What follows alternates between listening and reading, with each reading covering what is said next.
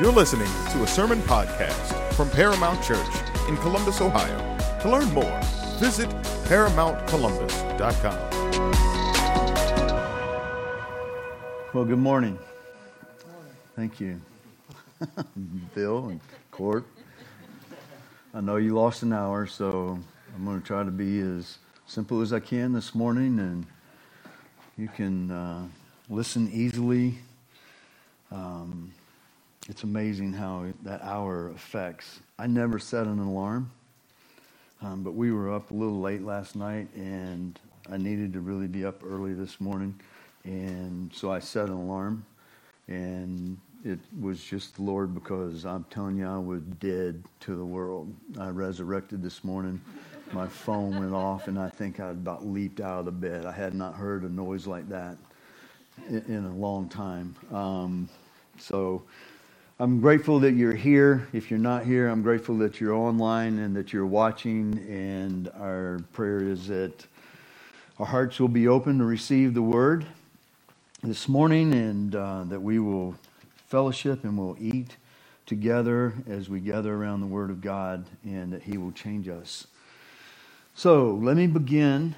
I'm going to read several passages of scripture here real quick, and they should all be up on the screen. Proverbs 8:13. The fear of the Lord is to hate evil, pride and arrogance, and the evil way. Let me read from the way. And the perverted mouth I hate. My note here has ant. So, pride and arrogance and the evil way and the perverted mouth I hate. Proverbs 16:18. Pride goes before destruction, and a haughty spirit before stumbling. Proverbs 29:23. A man's pride will bring him low, but a humble spirit will obtain honor. 1 Peter 5:5-7. You younger men, likewise, be subject to your elders, and all of you clothe yourselves with humility towards one another. For God is opposed to the proud, but gives grace to the humble. Therefore, humble yourselves under the mighty hand of God, that he may exalt you at the proper time, casting all your anxiety on him, because he cares for you. James 4:6-10. But he gives a greater grace. Therefore, it says, God is opposed to the proud, but gives grace to the humble. Submit yourselves, therefore, to God. Resist the devil, and he will flee from you. Draw near to God, and he will draw near to you. Cleanse your hands, you sinners, and purify your hearts, you double-minded. Be wretched, and mourn, and weep. Let your laughter be turned to mourning, and your joy to gloom. Humble yourselves before the Lord, and he will exalt you. Let's pray together this morning one more time. And Father, we thank you. We pray that you bless the reading of your word. It is alive. It is power. It is everything that will go forth and accomplish its work. And we take great confidence in the scriptures, not in ourselves, but the things that you have spoken, that you have told us in your word. That it goes forth and the Holy Spirit uses us to change us. It converts people from death to life. So this morning, we again thank you for your presence. Thank you for your Spirit. We're grateful that you are here with us. Make our hearts yes to you today again. And as always, we pray for the one who doesn't know you as Savior and Lord. Today would be their day of salvation. In Christ's name I pray. Amen. Why God hates pride and arrogance is what we are titling this message this morning. We are in Short and Stout. We're going through some of the smallest books of the Bible in this series, and we are beginning today in Obadiah. You may need to go to the index of your Bible. If not, you're probably grateful for an electronic device that pulls it up for you. It may be abbreviated OBA. It's Joel, Amos, Obadiah. So if you're around there, that's where we're going. That's the shortest book in the Old Testament. This morning, we're going to take what I call a spiritual exam. You take a physical, I have a physical scheduled here in, maybe next week? I do this about once a year. They tell me you're at that age where you really need to be doing this. They tell me a lot of other things at that physical also. And they examine me. Hey, Mr. King, you know you're a little overweight. Yes, I know that. I'm happy with where I'm at. My clothes fit. I buy them to fit. I don't like exercise. I love to eat. Like really. I really enjoy food. Even Pastor Rush, I know this not to be lighthearted, but be fearful about if you're fearful about getting COVID, it would be because you would lose your taste buds. Now, there's a lot of other bad things, trust me. I'm a little lightheartedness, don't come after me, but love to eat. But they tell me, hey, blood pressure's a little high. So is your cholesterol. That's great because they can give you a pill for that, which is not really good for me because I can take 2 pills in the morning and everything stays normal. So I continue to not exercise and to eat the way that I want to eat because the pill is taking care of this. A physical, we go and we get an exam. And there are things that we should take serious. You should exercise. You should eat properly in those things. Not because it's going to lengthen my life, but it may help me to stay healthy as I serve the Lord all the days of my life. So as I make fun or laugh at my bad example of a physical life, this morning we're going to take a look at a spiritual. We're going to look at ourselves spiritually this morning. Not only this morning, I want you to take this morning and carry it with you through the week. And I want you to examine yourself through the week. Obadiah, the smallest book in the Old Testament. We don't know really much about anything about Obadiah. There's just nothing that's really told about him. He is a prophet. And in the prophets, when they speak, it was just the very words of God were being spoken. God had given them a word, and it was taken as God speaking. God is speaking. These are the words of God himself. Obadiah, his name actually means called, a sent one, a servant of the Lord. So on our exam, and it's like in a physical, you always have all these questions that they ask you, and it's about your history.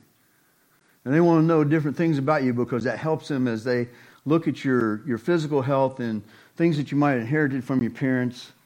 So I have a question for you on the pre-exam question. A form that you would fill out is going, are you a called one? Are you chosen? Are you a follower of Christ? Are you a servant of the Lord? There's 2 boxes here. One says no, and one says yes. You can check whichever one applies to you. But if you check no, then you don't know Christ. Today, you should come to Christ. Right now, you should come to Christ. You should, hopefully, if you are reaching that point that somebody has shared the gospel with you, you've probably been shared with the gospel many times. Salvation is a process. There is a sowing of a seed, there is a watering, and there is a reaping. If you have been sown and you have been watered and you know you need Jesus, you come to Jesus now. You don't have to wait to the end of this. But if you have more questions, you should seek somebody out and ask them, tell me once again about the gospel. Tell me about Jesus. You should come to Christ. And then if you happen to check the box and it says yes, are you proclaiming the Word of God? We don't receive visions. God can do whatever He wants. We don't normally receive dreams. His Word has been spoken. It's been written down. There's no need to add to it anymore. It's here. It's complete. And yet we have it, and every time that we use it and take it, we are speaking the very words of God. We are all like prophets, in a sense, in a comparison. When you go and you tell somebody, thus saith the Lord, we don't speak like that.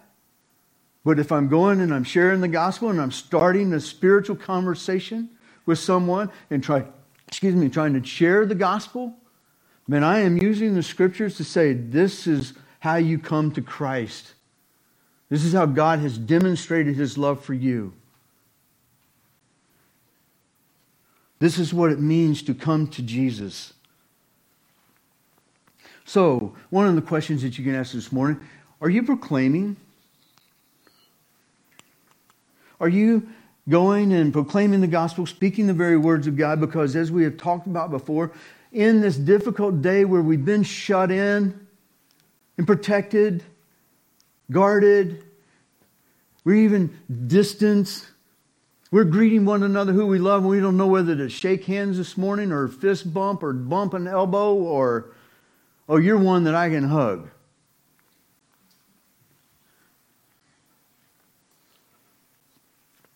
We are still going to go and make disciples, proclaim the gospel. Are you doing that this morning? Speaking the very words of God to people who need to hear. And we need to do it with one another. We encourage one another with songs and hymns and spiritual songs. Speaking truth to one another. Truth, the scriptures. The words that we sang this morning.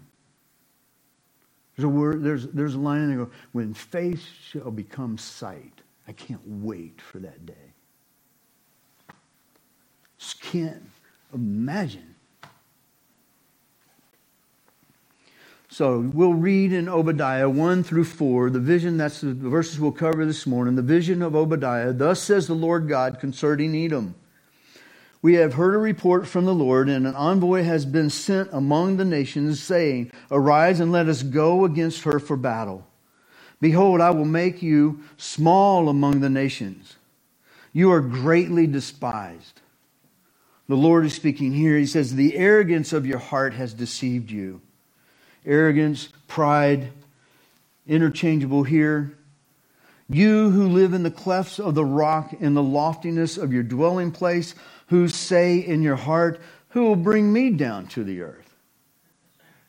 Though you build high like the eagle, though you set your nest among the stars, from there, God answers His own question. He says, I'll bring you down, declares the Lord.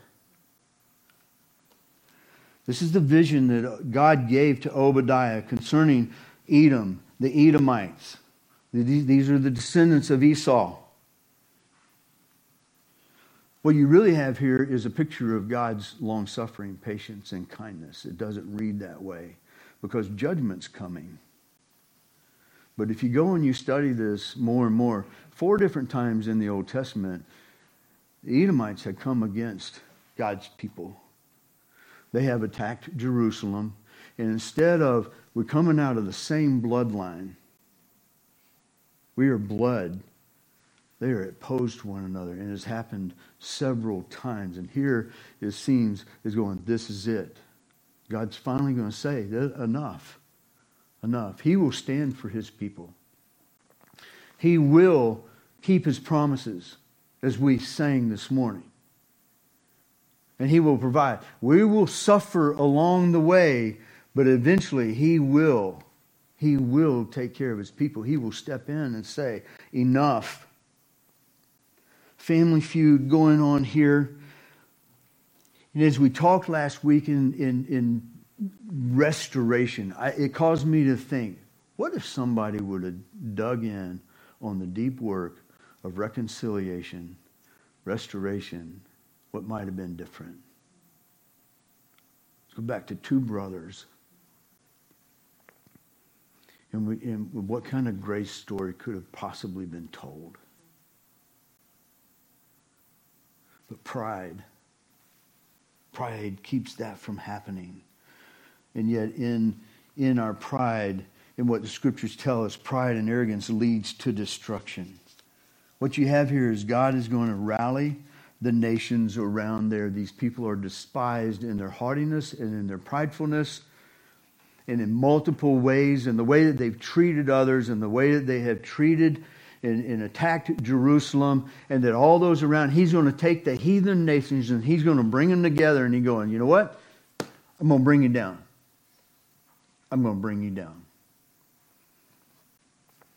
So this morning, what I want us to do, and we'll look at here, our spiritual exam, we're going to focus on pride and arrogance. We're going to look at our lives and examine our hearts and saying, hey, why does God hate pride and arrogance?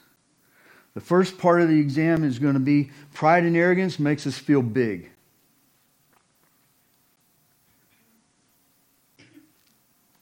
In verse 2 he says, behold, I will make you small among the nations. You are greatly despised. They think of themselves as very big. They're in control. We'll look here in a minute of where they're actually living. But they're feeling very big. They're the powerful people of the land.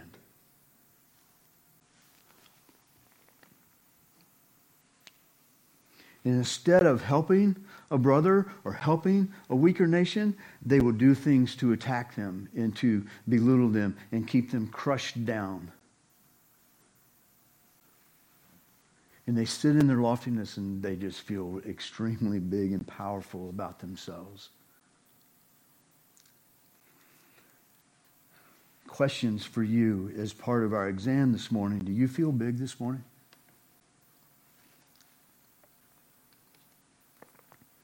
You have areas of your life, your heart, where you feel big. Do you have times where you think you're superior to others? Do you have times of anger in your heart towards others? Because I'm clearly more important, right? And you didn't do what needed to be done, and you thwarted. You have times where you're angry towards others? Do you have desires that lead you to manipulate others to get what you want? Because you aren't doing what I would like for you to do, here, I'll go and I'll work it this way so that in my bigness and my importance, I'll accomplish and I'll get what I want. You have times where you exalt yourself instead of others. Here's an area, especially in work, totally contrary to what the world would say. Always thought job interviews were really just weird for a Christian. You're just supposed to go in there and just build yourself up. Tell them how great you are. Why they should hire you. Can't believe you made it this far without me. It's astounding. But Dad, do you? And those who are in leadership, do you serve those that work for you and you would exalt them? Do you long for people to get the promotion instead of yourself? But you would be satisfied to stay where you are?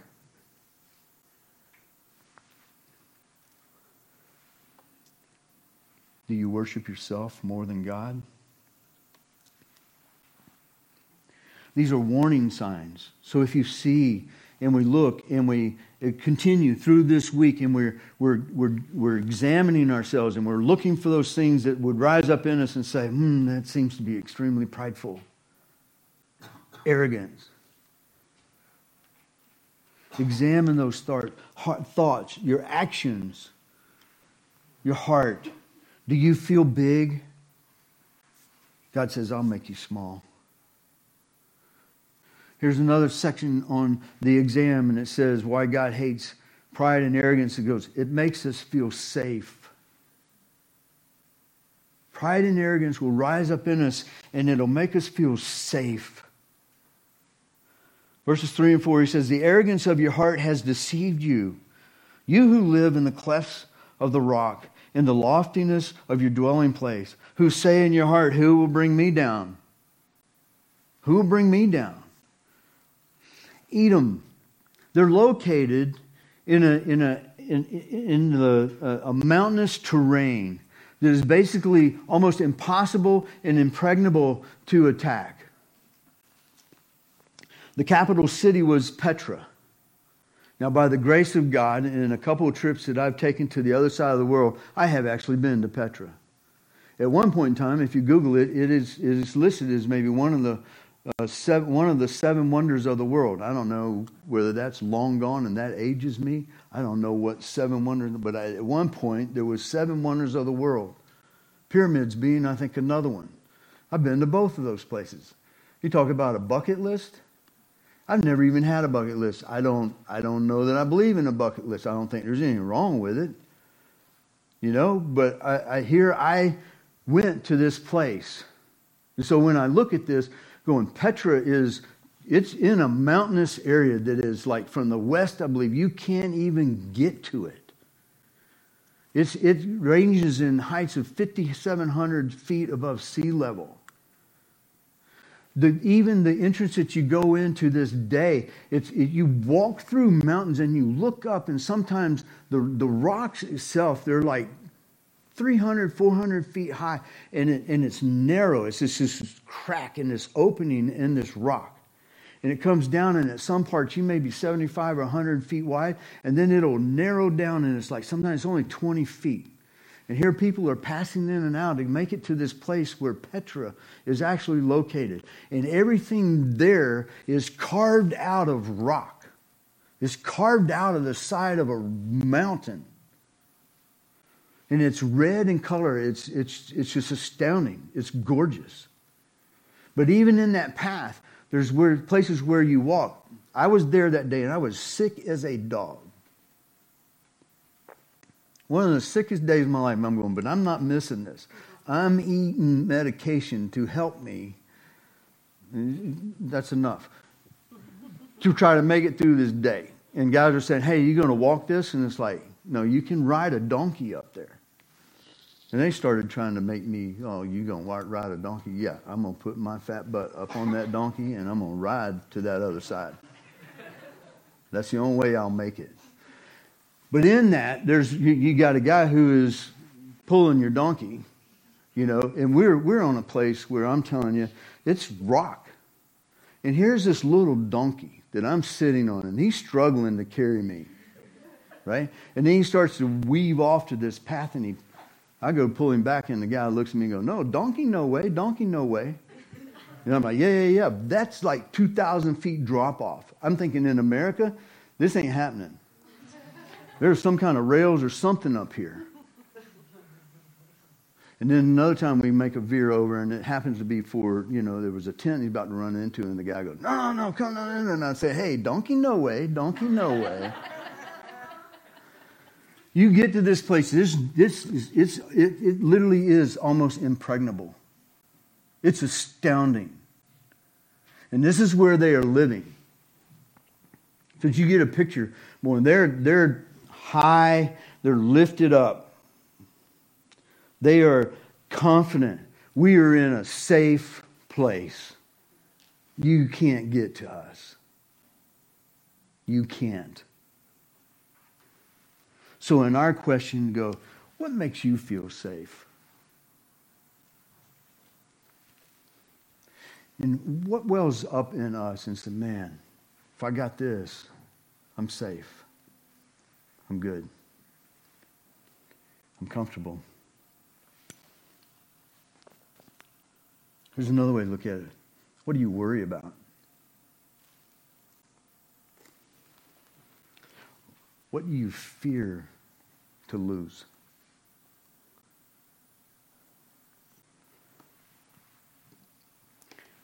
What measures, actions that we take, desires that would drive us to make moves towards, I'm going to dwell in Petra, as opposed to I'm going to move towards God at a loss.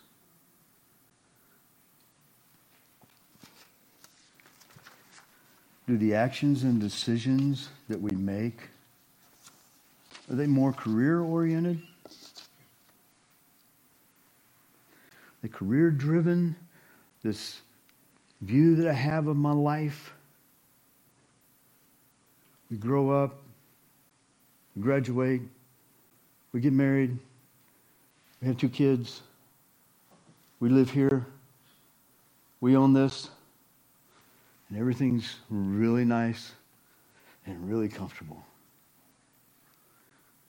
And I take a lot of comfort in that. Is that what consumes us? Or are we looking to be like risk takers for God? Will I humble myself and say, hey, even in our process of coming here, we were pretty open to going pretty much where he wanted us to go. There was limits. I have no desire to live on the West Coast. God, please don't take me to the West Coast. Ohio never hit our minds. But for us, we were taking a big step. We were leaving everything we'd ever known.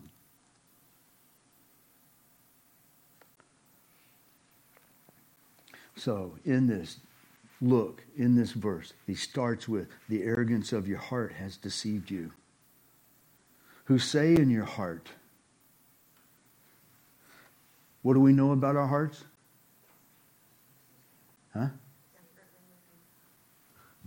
Desperately wicked. Don't trust them. When Rush says that, and he talked about when he and Catherine were dating, looking to get engaged, talked to a spiritual man that he knew, and he said, looked at Rush, he goes, I don't have a lot of answers. One thing I can tell you, don't trust your heart. And when I sit there, I'm going, really? I mean, that's what we trust, right? I mean, that's my heart, my emotions. My really love her. It's almost like saying, don't trust that. That's just like, there's a part of that that just on my front end, just like, I want to repel that. But that's the way our hearts are. Look at Jeremiah 17.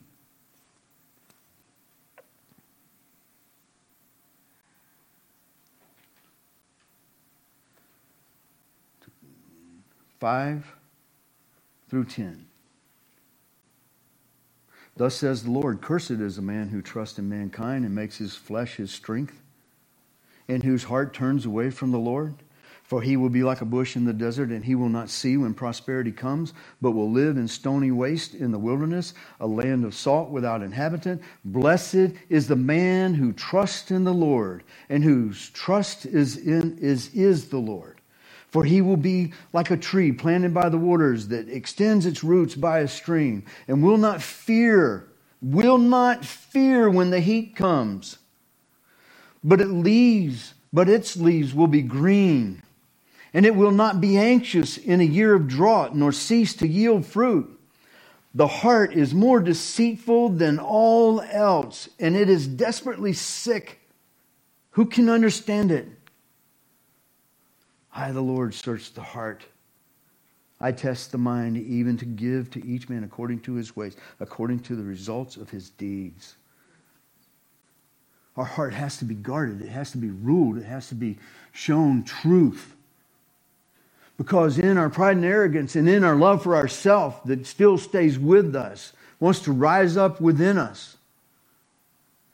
It's why you have to be careful of following your heart. I'll even take Scripture, right, and twist it to make it fit my situation. So surely this is the will of God.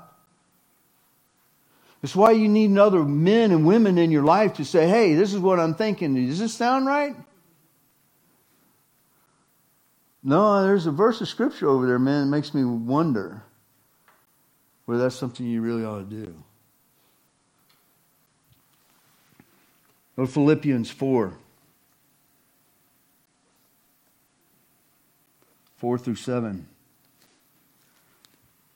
Familiar passage of Scripture. Rejoice in the Lord always, and again I say rejoice. That's a challenge. Let your gentle spirit be known to all men. Gentle spirit. The Lord is near. Be anxious for nothing, but in everything by prayer and supplication with thanksgiving, let your requests be made known to God, and the peace of God, which surpasses all comprehension, will do what? Guard your hearts and your minds in Christ Jesus. Is that really the way you remember that verse? Or do I kind of stop and go, man, His peace is going to come over me and I will be in control in the peace of God. I'll still be in peace as I rule my life. God says, no, man, I'm going to give you peace. Why? So it will guard your heart and your mind, because you will want to rise up. You may become prideful. It's there given to us to guard my heart, because there's that tendency towards that. Guard my heart. Guards my mind. That's God's purpose. I'm just wanting peace. Right? I just want relief. I said, man, I'm going to give you more than that. Oh, guard, so you will do this with me. Guards hearts. God says back in Obadiah,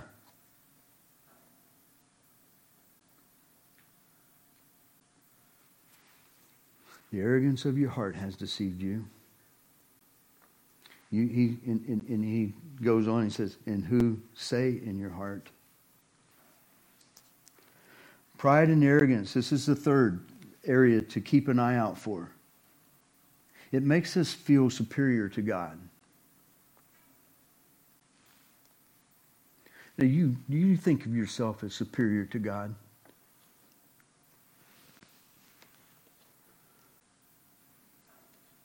I don't think many of us would want to say, yeah. I think most of us would probably say, well, I probably don't rise to that level. I think I know better than that. Right?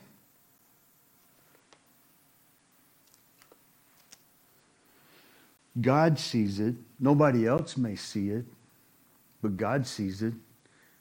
He sees it in these people, and he said, yeah, and you say, who will rise up against me? Nobody.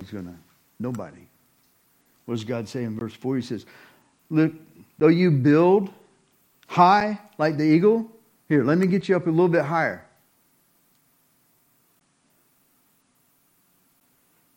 Though you set your nest amongst the stars, that's pretty high. That's feeling pretty safe. That's feeling pretty big. I'm good. Can't get much higher. Who's going to get me there? Though your nest is amongst the stars, from there I, the Lord, I'll bring you down. I'll bring you down. You can't go somewhere where I can't. And then eventually I will make the correction. The patience and long-suffering and kindness and gentleness is over. For Edom, they will never be heard from again.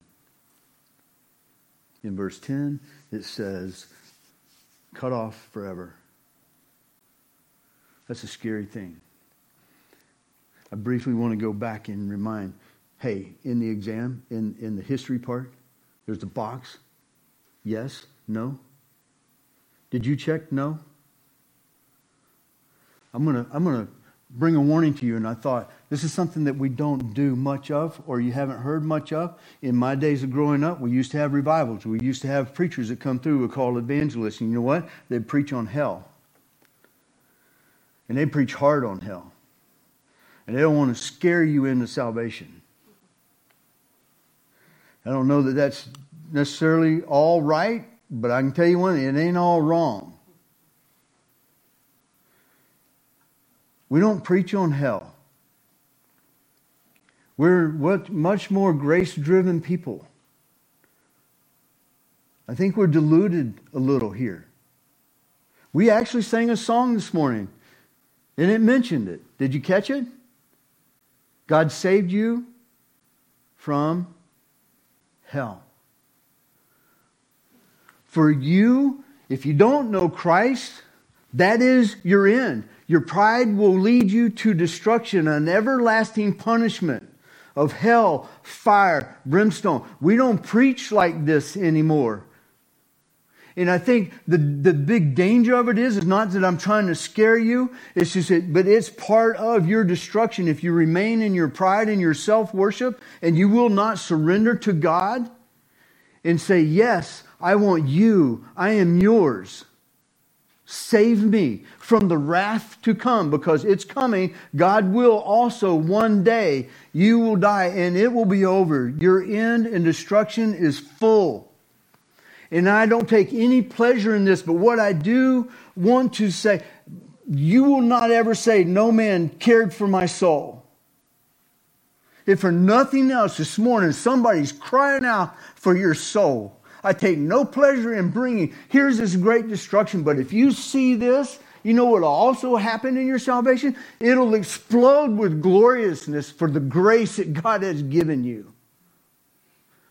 Your salvation against that backdrop is more and more astounding. Because what you will learn about the gospel is that if God doesn't come after you and give you faith and grace and that He will birth you into His family, that is my destruction.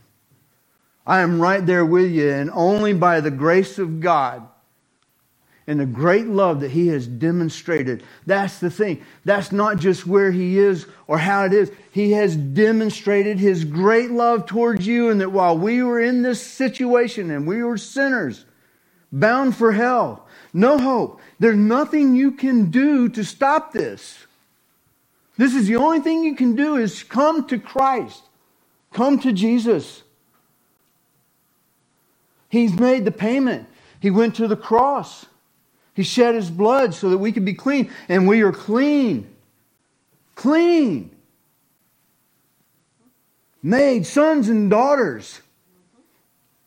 Hallelujah. Grace has been lavished on us, and so I come again and make another plea. Come to Jesus. Find somebody who can tell you more about the gospel if you need more answers.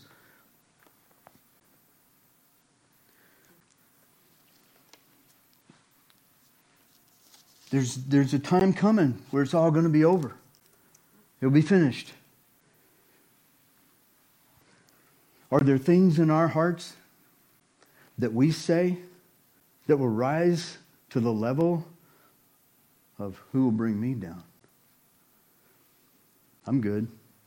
I'm on top of the world. My life's good. I'm single and I'm free. I can pretty much go and do what I want to do, spend the money the way I want to spend it. Or I'm married and I am becoming one with a mate. God may bless you with children. It's not a given. And then usually, like, if you can get a male and female, that's good, you're done. Stop, don't do anymore. Take a risk for God and have more.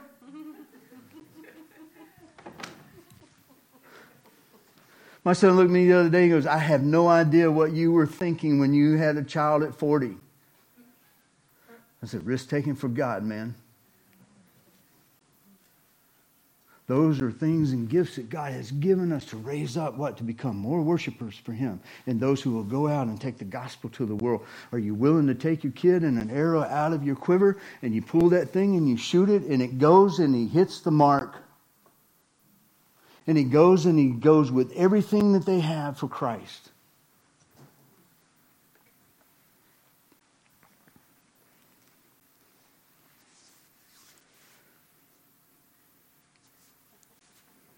Hopefully we haven't risen to this level, but I'm just telling you, it's in an unguarded heart. God clearly states it's in an unguarded heart.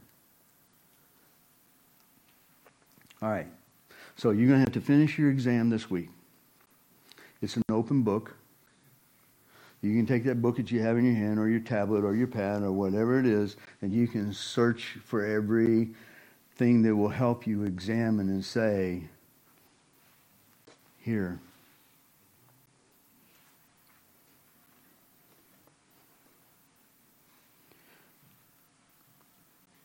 If you happen to have pride or arrogance in your life, if you discover that this week, if you don't, you do, keep looking. But I want to give us a prescription. I don't want this to be such, it's like we all know we struggle with this. Pastor Rush even prayed. We go back and forth. We go back and forth. We go back and forth. But this is a great prescription because you can take it. You can take as much of it as you want. You can take it as often as you want. Actually, the best thing that could happen to you, you would get addicted to this. And it's free. And it's refillable as much as you need it. There's no charge. You won't have to go out on the corner. You won't have to steal and rob for it. It is there. Full. Free. It's available. I pray that you would get addicted to it. It's actually called Megas Keros Tepinos. Megas Keros Tepinos. Greater grace to the humble. Greater grace to the humble. What I want you to do is look and say, we need to go low. We're in a study, gentle and lowly. Go low. For his name's sake and for your joy. Quickly, run over to John. It was a public reading this morning, chapter 13, verses 1 through 17. I'm not going to read all of it again, but it says, like Simon Peter, Lord, you wash my feet? Simon Peter, he says, never shall you wash my feet. Is he feeling big? Probably feeling a little safe and even going, I know better. You don't wash my feet.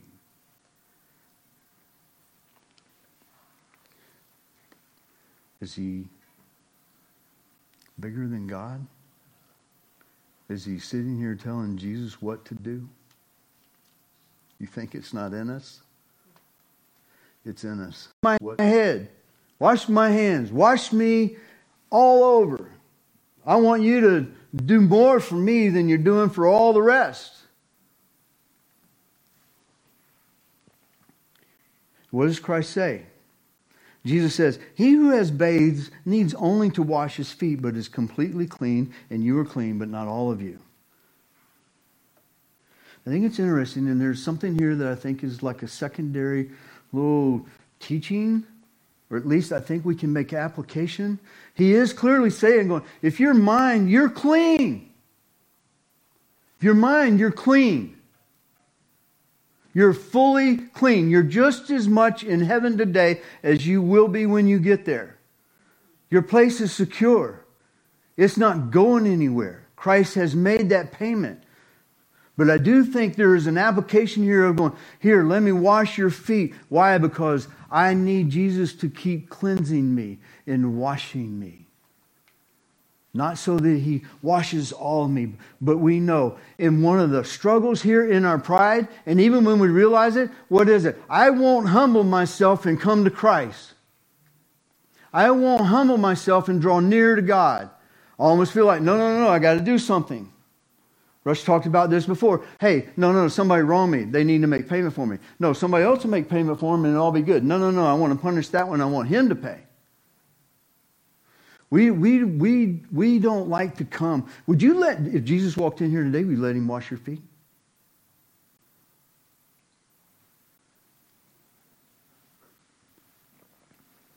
Is there something in you that say,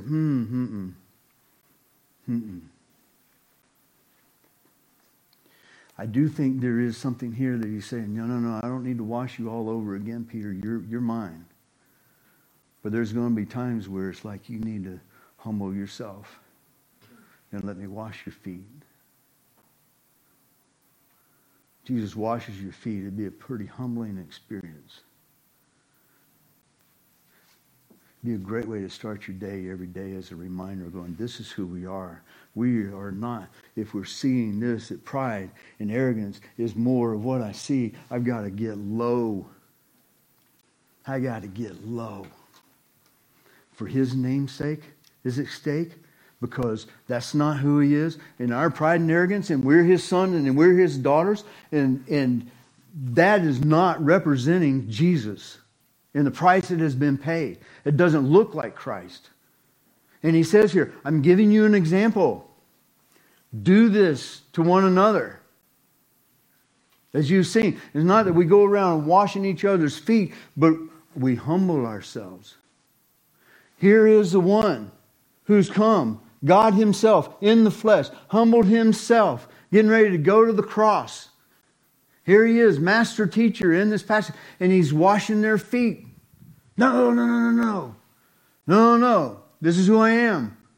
It's what we're learning in ABF. This is who I really am. I'm gentle. I'm lowly. I will do whatever I can to lift you up and exalt you and help you in your walk with Christ. I will do everything I can to lift you up and let you see the gospel. I will forsake things. I will forsake safety. I will forsake pleasure and ease and comfort for you. Because you're just like me. You don't deserve it. But this is what's been done to me, and I can't do nothing else but to come to you and say, let me do everything I can to forsake myself to lift you up to Christ.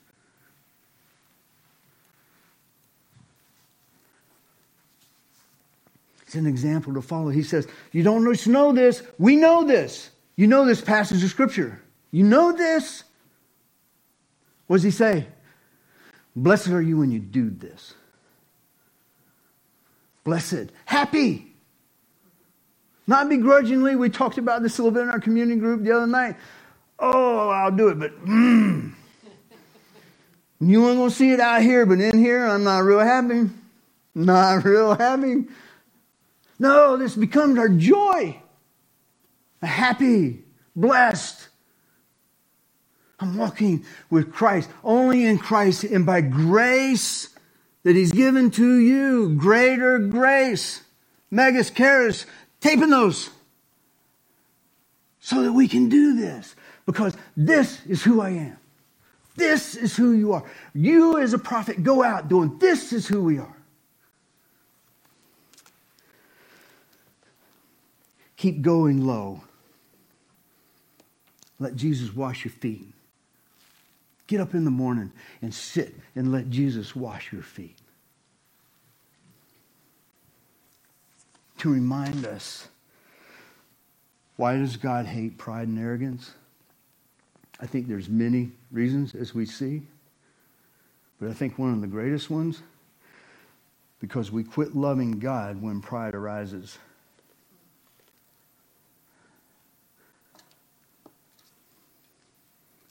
We quit loving others when pride arises and arrogance. And I think of myself as big. And I'm safe. I'm not going to venture away from my safety for somebody else. And I think of myself as more important than God. And Jesus says in that passage also, I'm not greater than he who sent me. Everything in there, just look at this, look at this, look at this. This is who I am. And this is who you are to be. I'm getting ready to send you all out. And there's a big chance you could get pretty arrogant in what God's going to do. God has this unbelievable love affair for you. Unbelievable. I always thought in James going, man, that seems like some harsh language.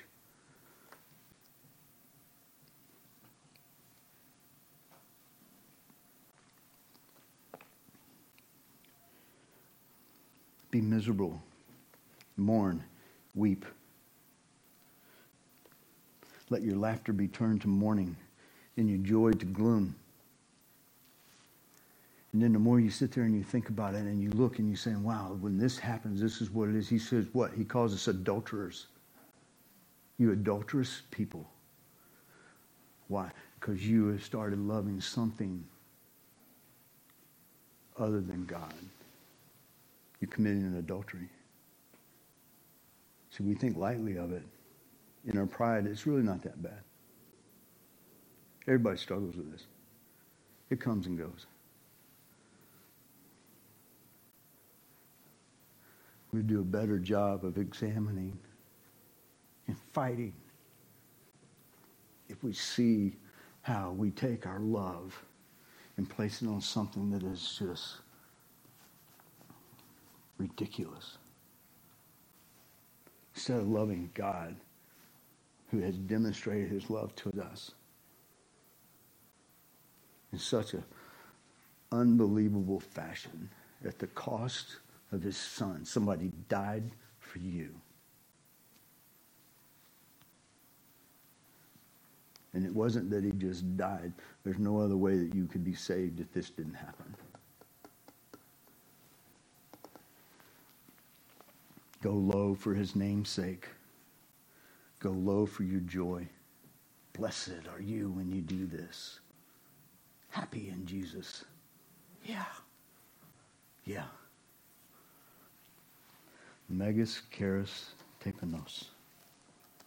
Father, you've given us an example. It would overwhelm us. We see the pride that wells up in us. We see our wandering. And yet even in looking at it in such a strong way, greater grace to the humble. Just draw near. Just draw near. And even in the language in there, come, cleanse your hands, you sinners, and purify your hearts, you're double-minded. Come, let me wash your feet. Come. Draw near to me. I'll draw near to you. Let me wash your feet. You're just in need of washing your feet. You're mine. I love you. My love has never changed for you. You just need to let me wash your feet and go. Oh God, thank you so much for your word. Correct us, encourage us. I pray that we'll see this as what a huge calling that we are a part of. And it's just so frustrating when we see and we get lured away just by the things of this world. To steal our affections. Oh God, be quick to point those out. And may we be quick to obey. And to come and to draw near. As you draw near to us. We love you. Oh, for the one who doesn't know you today. Save them. Save them. Do it again and again and again. Use us. We love you. Thank you for saving us. In Jesus' name I pray. Amen.